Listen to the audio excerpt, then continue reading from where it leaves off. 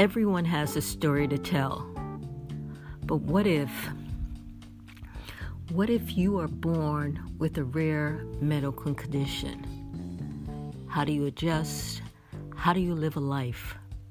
How do you go on when you find that your daughter, your only child, has it also? Listen to her story, a story of triumph, a story of strength. Welcome to Today's Woman. I'm Dr. Rahman, and I have the pleasure of having a very special woman with me, and she has agreed to share her story. To share her story not because it's so common, but because her story is very uncommon, and she talks about navigating that situation for herself and then subsequently for her daughter. Right. So thank you for sharing your story. Good afternoon. You're welcome. So, can you tell us the beginning of the story? So you want to start with me? Please. Okay. So I was diagnosed with hereditary spherocytosis. I think at age 5, and then I had a splenectomy at age, I want to say maybe 6, and then I just kind of went through my life not really knowing much, right? Running into a lot of doctors who didn't really know much about it, and not really finding out a lot of information about it until I had my daughter, who was diagnosed with it at birth, actually. Yeah. Question, did you know your condition was genetic at the time that you were pregnant? No. Okay. And for essentially all of us, can you explain what hereditary spherocytosis is? Okay, so it is a blood condition where your red blood cells are sphere-shaped instead of round, and they get stuck in the spleen. So any virus, cold, illness, the spleen becomes enlarged. Well, they get stuck in the spleen, and the spleen becomes enlarged, and the fear is that the spleen will rupture. So you usually end up having to, sooner than later, have a splenectomy. And any fever, after the splenectomy, any fever over 101, you have to be admitted, you have to be observed for 24 hours and receive IV antibiotics. But it affects the red blood cells, and you can become jaundice. Oh, and I forgot to mention the other day too, puts you at high risk for gallstones. So we always have to watch out for gallstones. It's not painful like sickle cell. Like, you don't get a crisis, there's not pain, but a lot of the treatment is the same, and you're followed by hematology as well, like you are with sickle cell. Okay, so there may be a couple of people are nervous right about that. How do you know? Now, again, let me just say this name. It's hereditary, meaning that it's transmitted from parent to child. Yes. And spherocytosis. Spherocytosis. And that refers to the shape of the red blood cells, yes, which is abnormal. Yes. And because of the shape of the red blood cells, they are destroyed in the spleen. Yes.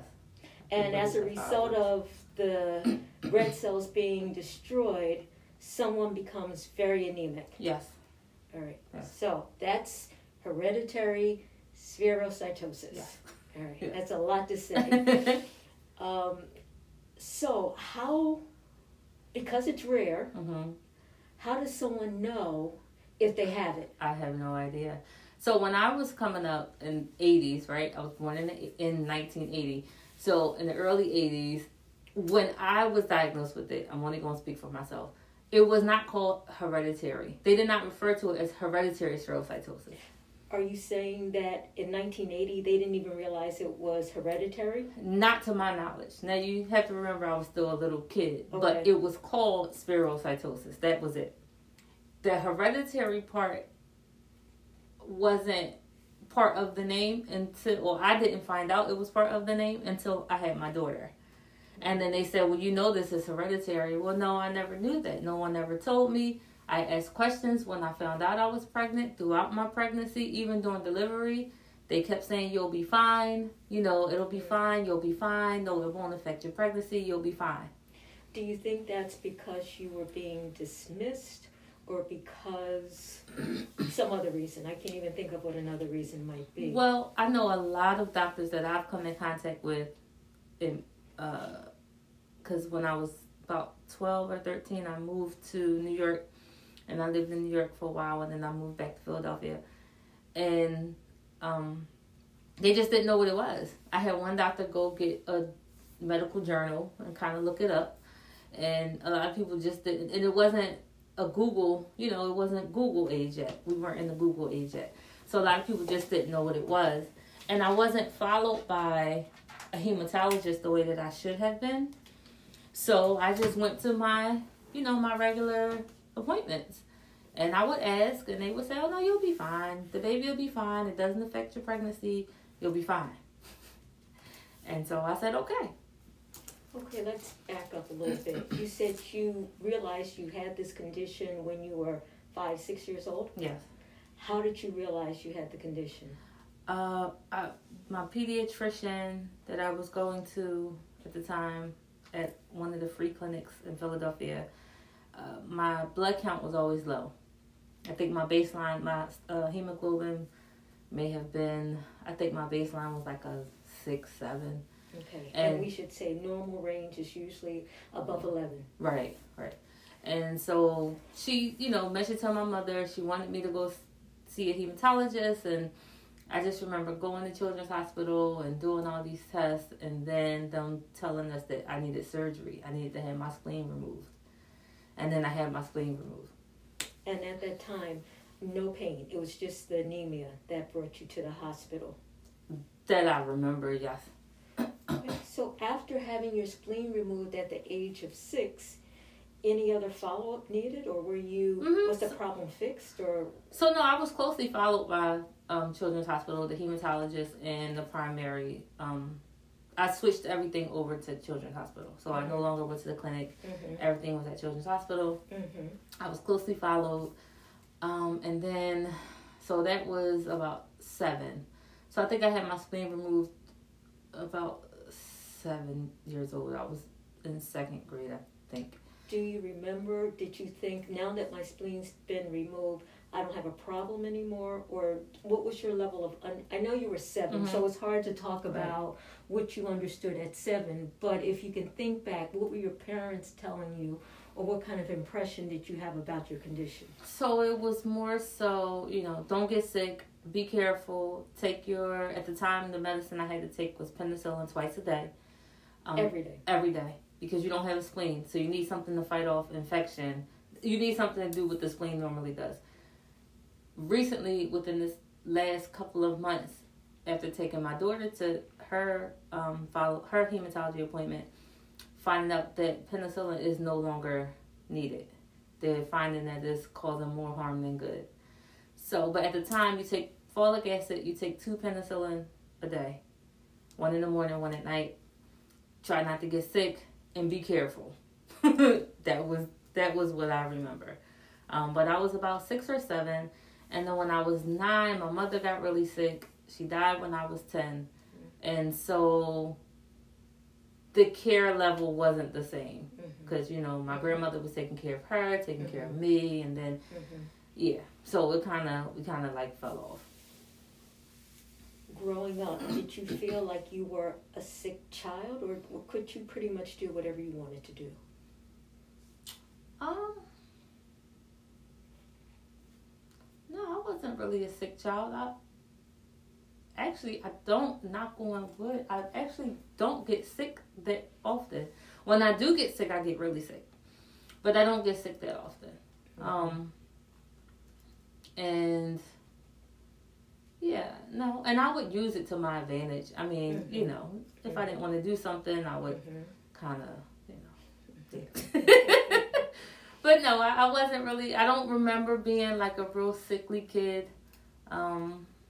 And then no, because again, I don't think it was a lot of, or I'm going to say we didn't know a lot about it. So how it was put to us was, once you remove the spleen, she'll be fine. Mm-hmm. You know, because the biggest fear is the spleen rupturing. That is the biggest fear, because the spleen becomes enlarged, and it becomes enlarged really quickly. So the biggest fear is we got to get the spleen out. That's the biggest thing. And then it's like, once you get the spleen out, you just kind of monitor, and you know, that was the biggest thing. So once we passed that hurdle, it was like, okay, she's fine. All right, so we now say it's hereditary. Mm-hmm. Was there anyone in your family before you that had a blood disorder or had spherocytosis? We don't know about the spherocytosis, just because I don't think anybody was ever tested for it. Mm-hmm. We do have a family history of sickle cell and sickle cell trait on both sides. Both of my parents had sickle cell trait. I only have the trait, which normally, you know, two parents have the trait, the child has the disease. I only have the trait. And my daughter now has the trait as well. But my husband does not have the trait. He doesn't have it. So. Right. Oh, my. Yeah, right? Yeah, so that's a lot to handle. So basically, if I'm understanding you, it was a bit of a surprise when you were 6 and 7, but the thought was, my spleen has been removed, I should be okay.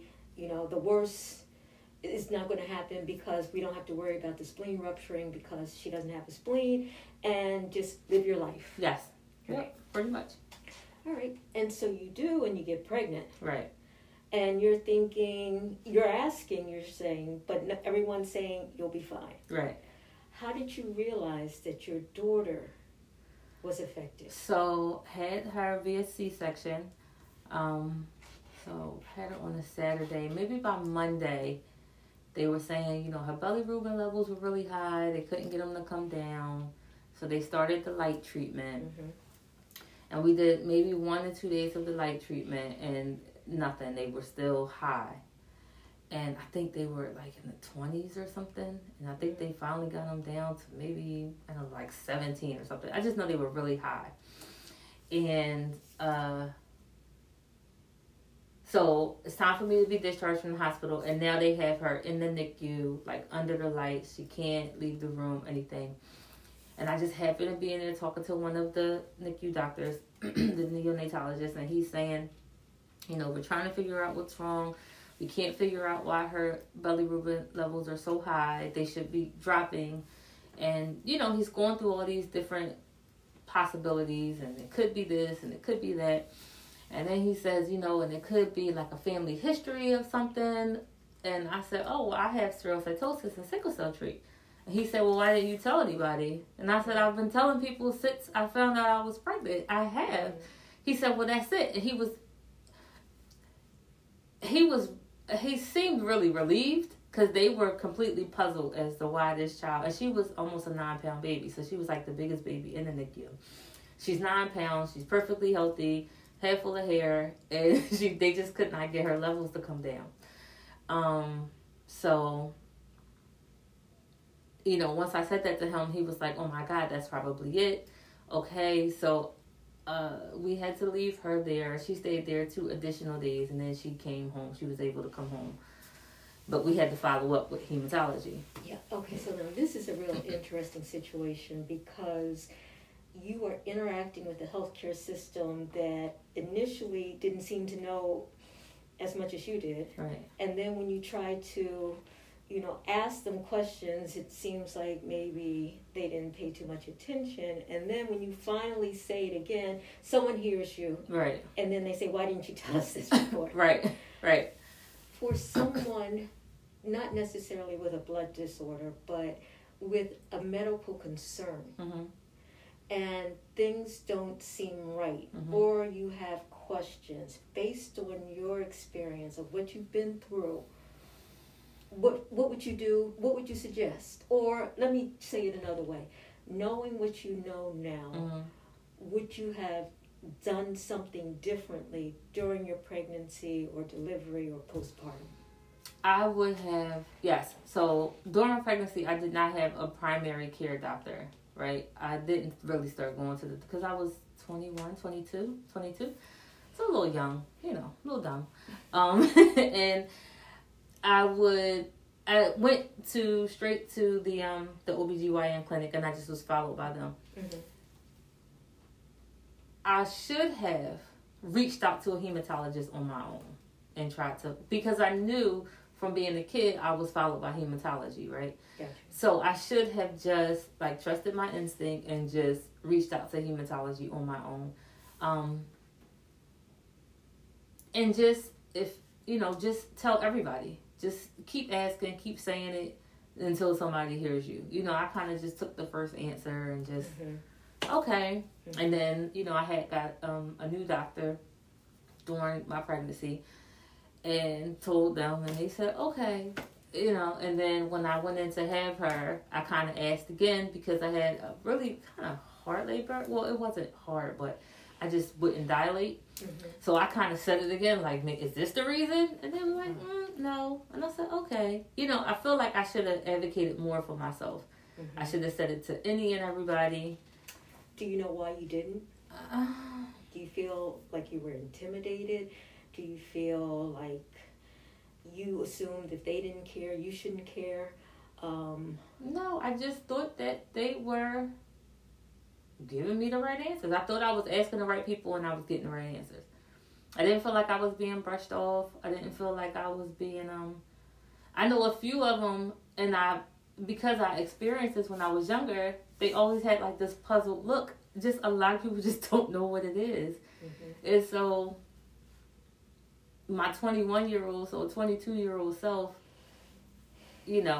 just kind of took that as well. If they're saying it's not a big, if they're saying it's not a big deal, then that must mean that it's not.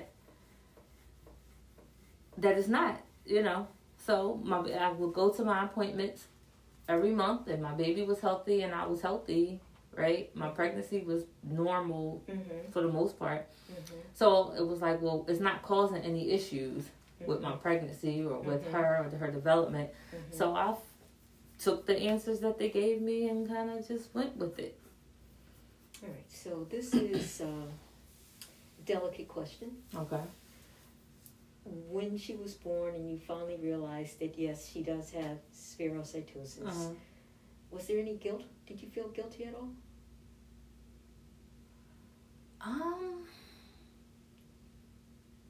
Or maybe guilty is too much of an emotionally laden word. Felt responsible for her condition. Not when I found out when she was first born. I was actually kind of relieved because I know what's wrong and I know what to do about it, right? Because I have it. I know, or I thought I knew, right? I didn't realize I didn't know anything until I had her with everything in life. But it was like a relief. Like, okay, I know what to do with this. Okay. Right? Okay. It wasn't until she got older and just kept getting sick and, hospital visits and the transfusions and things like that I would start to feel like, wow, like, damn, I did this to her. But prior to that, I didn't. No, I was relieved that I knew what it was and I knew what to do with it. Because had it been something like, I don't know, like sickle cell, I don't know what to do with that. Got you. Right? Got you. Right. It sounds as though your daughter was sicker growing up than you were. Right. And so that would present with her getting a fever or anemia. Mm-hmm.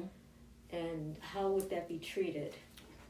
Oh, Lord. So fever. So this is the other thing, though. Because she was diagnosed at such a young age, so they diagnosed them, I can't remember if it's 6 months or a year old. Oh, I know they can't test them for it until I think it's 6 months because everything from the mother has to be out of the baby, right? So right. I can't remember if it's 6 months or a year. So we had to wait, but we still kind of watched her, and she was followed by hematology and treated like she had spherocytosis, right? Quick question. Mm-hmm. Were they able to get the bilirubin down into the normal range? They were able to get it down enough. I think when she came home, it was maybe like an 11 or something. But because they knew what was causing it. Right. Got and you. because it was going down, Yes. they let her leave. Got you. And just told me to follow up with hematology. So, because she was diagnosed at such a young age, we watched her differently. Like when I was little, if I had a fever, right, you get some soup, you take some Tylenol, you go lay down. Right. And then you just get over it. But because we knew what she was dealing with, see, they didn't know what I was dealing with till I was about 6. So they never correlated the fevers to something else. It was just, you got a fever. Drink this ginger ale, go lay down. Eat the toast, right? Well, when she would get a fever, we would act differently. So we knew we had different things that we had to do. And so usually it was always a hospital stay. Wow. So you would keep a bag packed. Oh, starting at what age? Her first hospital stay, she was 18 months old. Wow. And she had a UTI, which is normal, I guess, for kids. I don't know. And how long would she have to stay in the hospital with the UTI? Well, so it's not necessarily, well, they didn't figure out it was a UTI for days. I think that time we stayed for almost a week. Because they have to test her for everything. Because they don't know what it is. So it was a nurse practitioner who just randomly said, let's test her for a UTI. But they didn't know if she had, they tested for ear infection. They tested her for, parvovirus. Because parvo is, even though there's something normally that dogs get, it's common for people with spherocytosis and I think sickle cell. So they tested her for that. They had this quarantine until certain tests came back. They could not figure out why these fevers were spiking. And she was so young. Was she even 18 months old? I think she was. So when we're talking about spiking fevers, do you remember how high they were? Like 103. It will go from normal to 103. And then... Would she get shakes and chills and sweats? Chills and just real lethargic. That's her sign. She just like wipes completely out. Even now, she just wipes completely out and she breathes really heavy. Almost like a snoring type, but she can't wake up. That's her tell. Yeah. And so for her to be that young and she was a baby. They were busy and then just nothing. So we spent about a week and she would have to get blood transfusions because the blood count drops. So she would get transfusions. And God, then it just, we were playing. So did you have concerns about, this is in the what year is this? So she was born in 2003. 2003. So this might be 2005. So there's less of a concern about blood transfusions in your mind, because there was a point where... Yeah. So when I got my transfusion, the little boy, was it Brian White or something? Yes. And they had to almost... Brian White, yes. Right. They had to almost sit on my mother because she would not sign the paperwork for me to get a transfusion because AIDS was the big, big, big thing. I did not want to sign the papers. I asked every question that I could possibly think of. And the doctor, I don't know if he was trying to scare me into it. I don't know if he thought I was just a young, stupid mother. I don't know. But he said, well, your baby can go into heart failure. So you need to sign these papers. And because her blood count, and I think that might have been the next time we were in there, but her blood count was like 5 point something. And yeah, so of course I signed the papers, right? Because you're talking blood, heart failure. No, I don't want to go on heart failure. Yeah, of course, because you read the paperwork and it's still on there: AIDS, hepatitis. We could possibly give her the wrong blood type. Yes. So then you're thinking, well, can you take my blood and give it to her? Well, you're not the same, and they can't take my blood because I have the same condition. So, right? My husband doesn't know his blood type. And they're like, we don't have time for that. We have blood already. Just sign the papers. But she's You're fine. You're laughing, but that sounds like that must have been so traumatic. It was, but, I don't know. I always say it'll be a funny story one day. Everything that you think is horrible, it'll be a funny story one day. And that was like a funny story. And so, given that she started getting sick at a relatively relatively young age. Did you already plan, okay, when she turns 6, we're taking her spleen? So they wanted to do it. We started planning for her splenectomy. Oh God, was it 3-4 years old? Oh my! And every time we would schedule it, something would happen. So the first time we scheduled, she may have been, I think maybe 4. The first time we scheduled, and me and my husband are both business owners, so schedule the surgery. A few weeks out, you do all the pre-op stuff. I closed my business for a week. He closed his business for a week, right? And you go in, and this particular time, the first time, she had this cough. And I didn't realize that she had the cough until I went to give her some cough syrup and realized that the bottle was empty. And then I realized I've been giving this girl cough syrup every night for how long, right? No fever. No, because we're always worried about fever.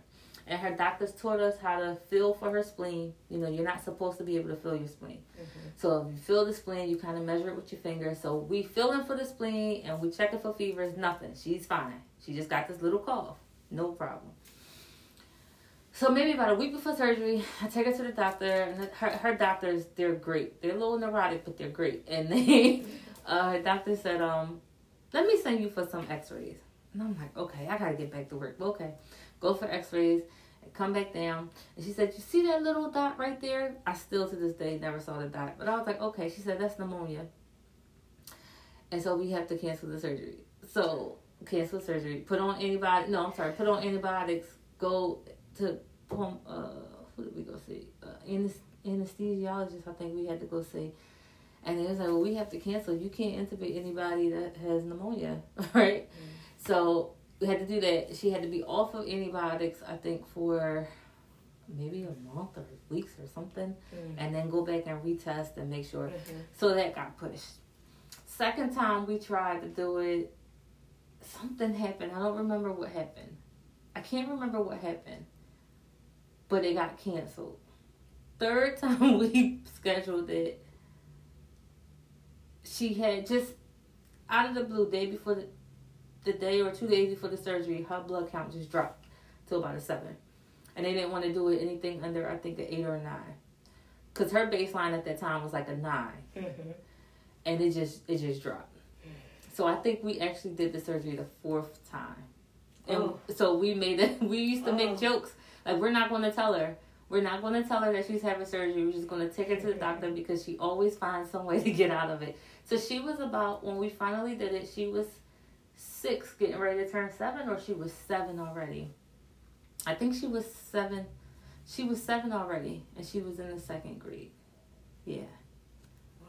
Yeah. So as the mother of a child who's in and out of the hospital, as the mother of a child who has to have surgery, what would you tell a mother facing that situation? Oh, God.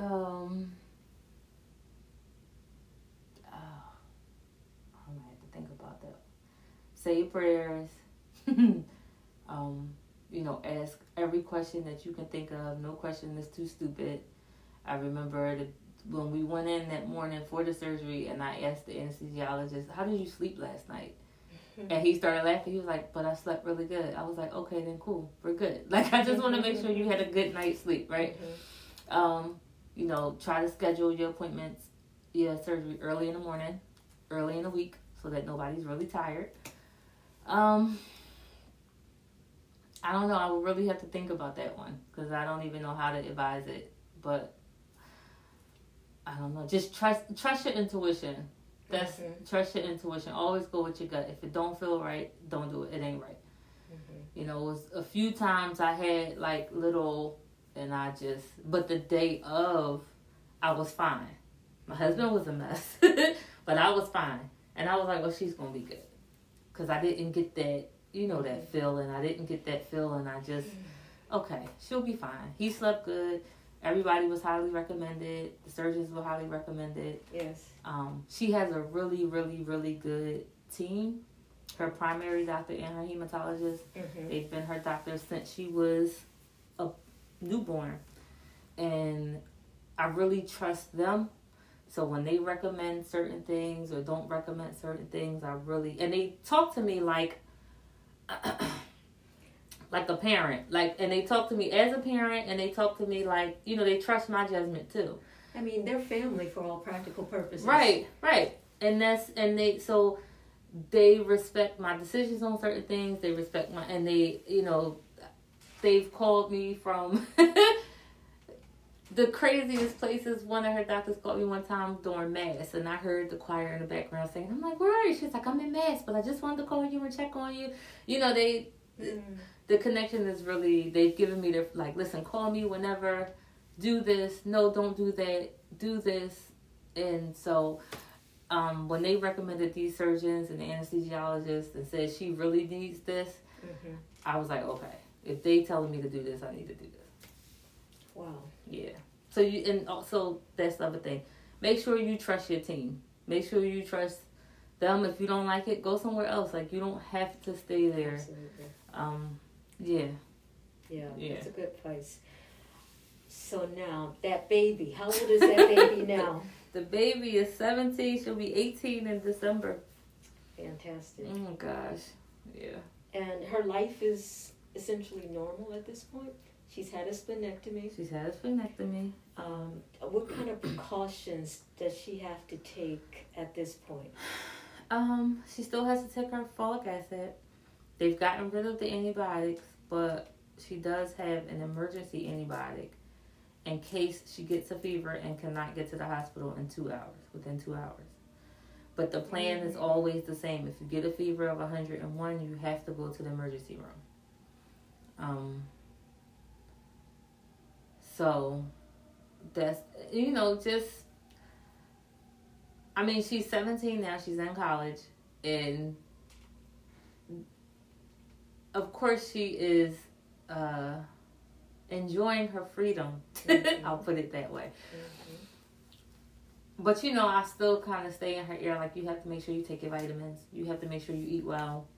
Don't eat a lot of fatty foods because they'll cause gallstones. You have a high risk for gallstones.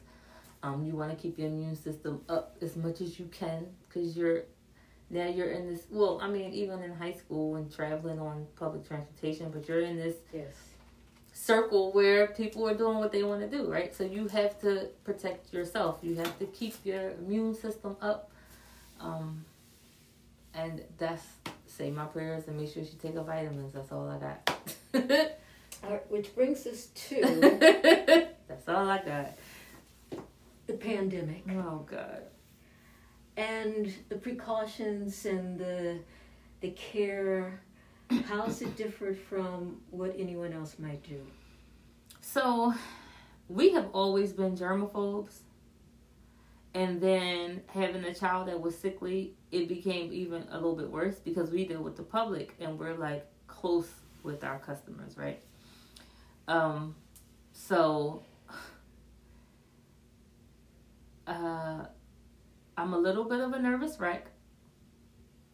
In the very beginning, both of our businesses were shut down, so we were in the house, and I was a little happy about that.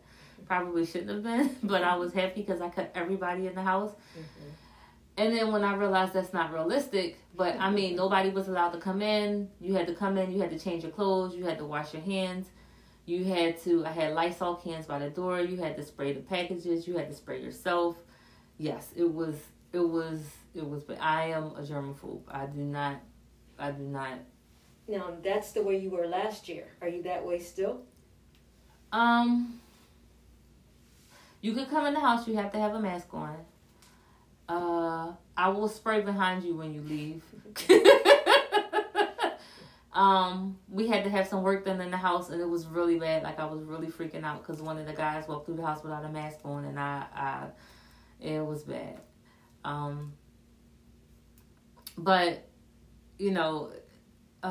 my daughters, I have a stepdaughter as well. My stepdaughter has asthma, so we were worried about both of them. Yes. But they're germaphobes now too. So it kind of helped my anxiety go down a little bit because I know that they are hand washers and they're mask wearers and, they don't like too many people anyway. They don't like being in tight spaces, so social distancing has always been that thing before it was a thing. Mm-hmm. So that gives me some level of ease, but it was bad last year. It was really bad. So do you care to say whether or not you've gotten the vaccine? I got it. I got it.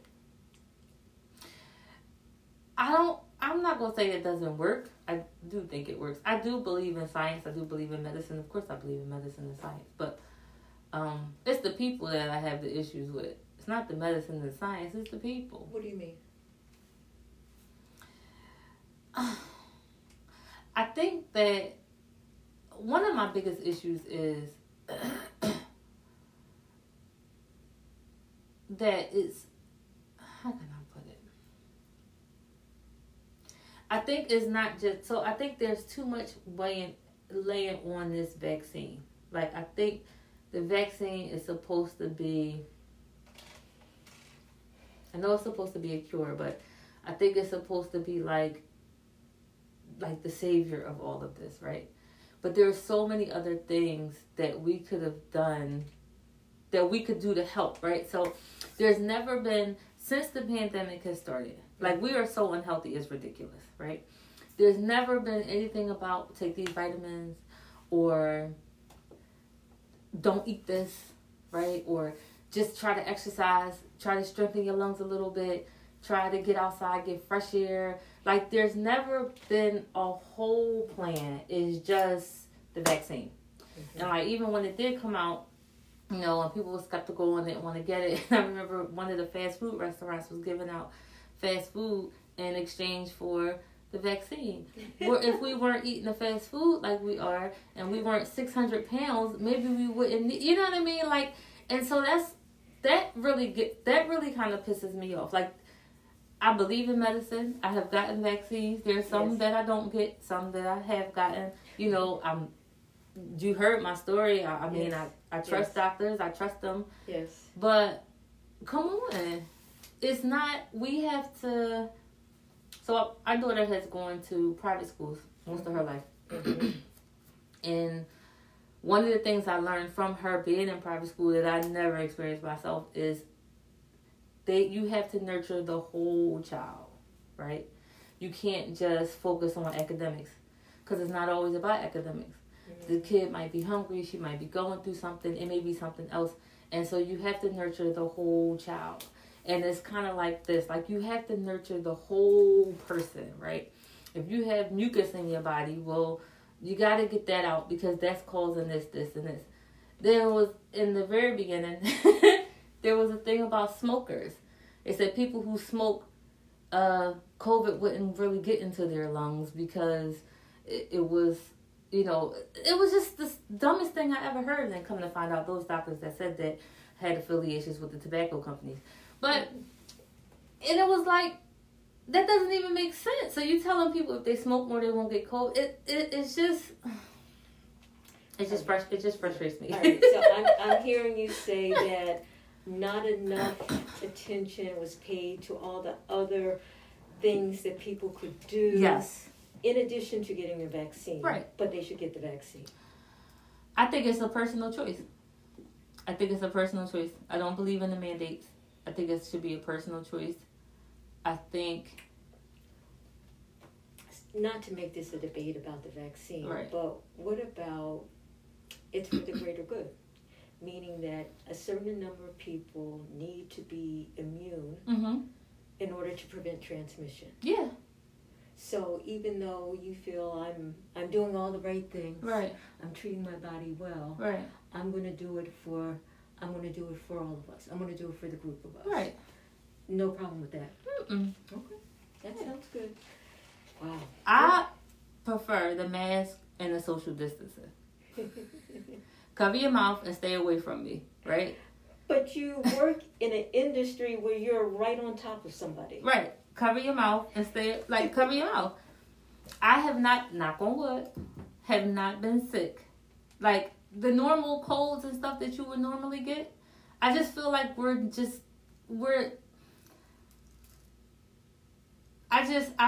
I prefer the mask, and I think I'm going to keep it on, even like at work, even if it goes away, so even at work, because I just realized it's like I can't believe I've been breathing on you all these years, and I've let you breathe on me. Absolutely. Right? I just can't believe we've been. We go to restaurants, and I can't believe they've been breathing on our food all these years. So, I mean, and you in particular, you have to be careful about not getting an infection. Right. So what were you doing pre-COVID to keep yourself healthy? Because that's a real, I mean, it's important for all of us, Right. but for you in particular. Myself? Yes. I don't exercise as much as I should, but I try to. I was actually, before COVID, I was exercising a lot more. I like spin. Mm-hmm. So I was doing a lot of spin classes. I bought myself a Peloton. Mm-hmm. I eat pretty healthy. I'm all organic. I don't do dairy. I had gotten rid of gluten a few years ago. I kind of went back on it during the pandemic because there was nothing else to do but eat. Can I ask you, what made you decide to make those dietary changes? So a few years ago, my mother-in-law had gotten cancer. And my daughter was in elementary school and was having behavioral issues. And one of her teachers pulled me to the side and said, you're sending her to school with all this sugar. And her sugar, her glycemic, and it's just going up and down all day. You sent her, and I thought I gave her a peanut butter and jelly sandwich. I gave her yogurt and a snack, right? Fruit cup. That's all sugar. And so I had to start reading labels. And I was like, oh my God, I can't believe I've been feeding this stuff to my family. And then I started switching us over to different things. And at the same time, my mother-in-law, she started seeing a holistic doctor who changed her diet. And so between that and the issues that we were having, it just was like we just changed a lot of the things that we did. And then the dairy, I had started switching us off of dairy. I started switching us off of dairy around that time. But I would still do cheese for macaroni and cheese and things like that. And myself and my husband had horrible inflammation. And we went to a doctor and he said, you got to get rid of the dairy. It's causing inflammation in your body. And when I did, it went away. I had issues with my knees. And when I did, the pain went away. And the issues with your daughter improved when you removed the sugar? It definitely improved. She still had regular, normal, but she wasn't spiking and dropping all day. Yeah. So, we upped her protein and fiber and cut down the sugar, and she kind of mellowed out a little bit. Yeah. So that was the beginning of our dietary changes. So we do all organic. Try not to do any processed stuff. What do you say to people that say, there's really no difference between organic and conventional, and organic is way too expensive? It is. It is. And during the pandemic, I remember coming home from the market one day, because my biggest fear was, it's 4 of us in the house and nobody's working. And I have to feed all these people. And my biggest fear was not being able to feed my family. And I would come home and so I started overbuying food, right? And we usually go to Whole Foods and, we would go 2-3 times a week because you can't buy that stuff. You can't keep it. And Whole Foods was out of food. They ain't had no food. And it was too expensive. And I had to go I started going back to the market. I do a lot of shopping in Target too. And the shelves would be empty. And then the only stuff that you could find in bulk was the super processed stuff. And it just was like, oh my God, if I can't afford to feed my family the way I want us to eat, that's going to actually keep us from I can't afford to feed my family from keeping us from getting sick, right? I got to give us this processed stuff, which is going to make us sicker. But the stuff that would keep us from getting sick, you can't afford or find. And that put me in a really bad space. So I was able to, knock on wood, find what I needed and make it work. But, we cut out a lot of the fresh fruits and vegetables because they don't last long. So I might buy some fruit, but I wouldn't buy as much and then I didn't want to go out that often. So if I'm going shopping every 2 weeks as opposed to 2-3 times a week stopping at the market, I need something that's going to last for 2 to 3 weeks. So it really was, it's really just sad because, again, if we did better things, we wouldn't be so sick and we wouldn't get so sick.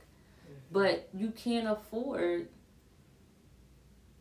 you can't afford it. I mean, it's ridiculous. Well, actually, you can't afford not to do it. You can't afford not to do it, but, I mean, honestly, you have to be creative with it. You got to do farmers markets. You got to figure out how to do it. But you it's have to really, figure out how to cook. You have to cook it. That's true. There's no fast food. If you're hungry, there's no running to hurry up and get something. It's usually prepared meals.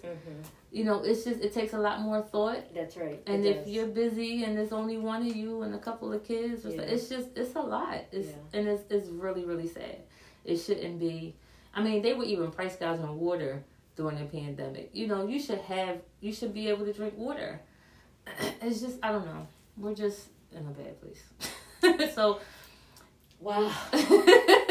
So, I mean, this is really a story. It's a story of what happens when you're the one with something unusual. Right. Navigating healthcare system, and then your child has it. Right. And then you have to watch your child deal with it. Right. And then the journey along the way. Right. Wow, what a story. What a story. I never thought about it as a story. What a story. I mean, it gives, I hope it gives people hope. Yeah. Yeah. That, they're stronger than maybe they think they are. Right. And what I'm hearing from you is that at some point you actually started to own your health. Right. Well, like I said, she's taught me everything about life. She has taught me everything.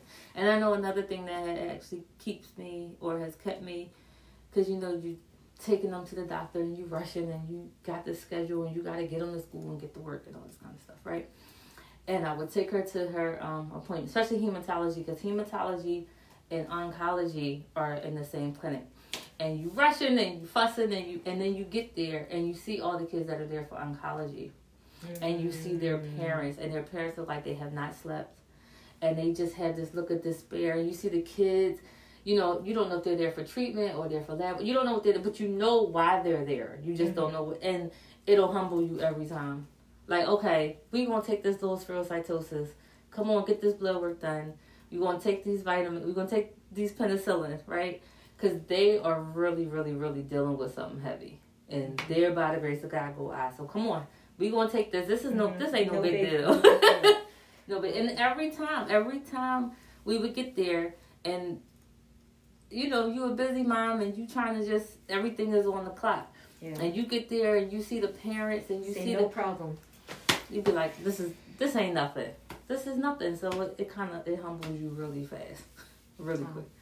Wow. So thank you. Thank you for asking me to come. Thank you for sharing your story. And again, not because it's so common, but because it's not. Right. And what do you do when you're that person out there with that uncommon thing? Right. You got to advocate for yourself. You have to advocate for yourself and just keep talking to somebody who listens. Yeah. That's one thing I didn't do in the very beginning. It wouldn't have changed anything. I wouldn't have stopped the pregnancy. I wouldn't have, but I just would have just known a little bit more. Yeah. But yeah, just advocate for yourself. All right. So there we go. Thank you again. You're welcome.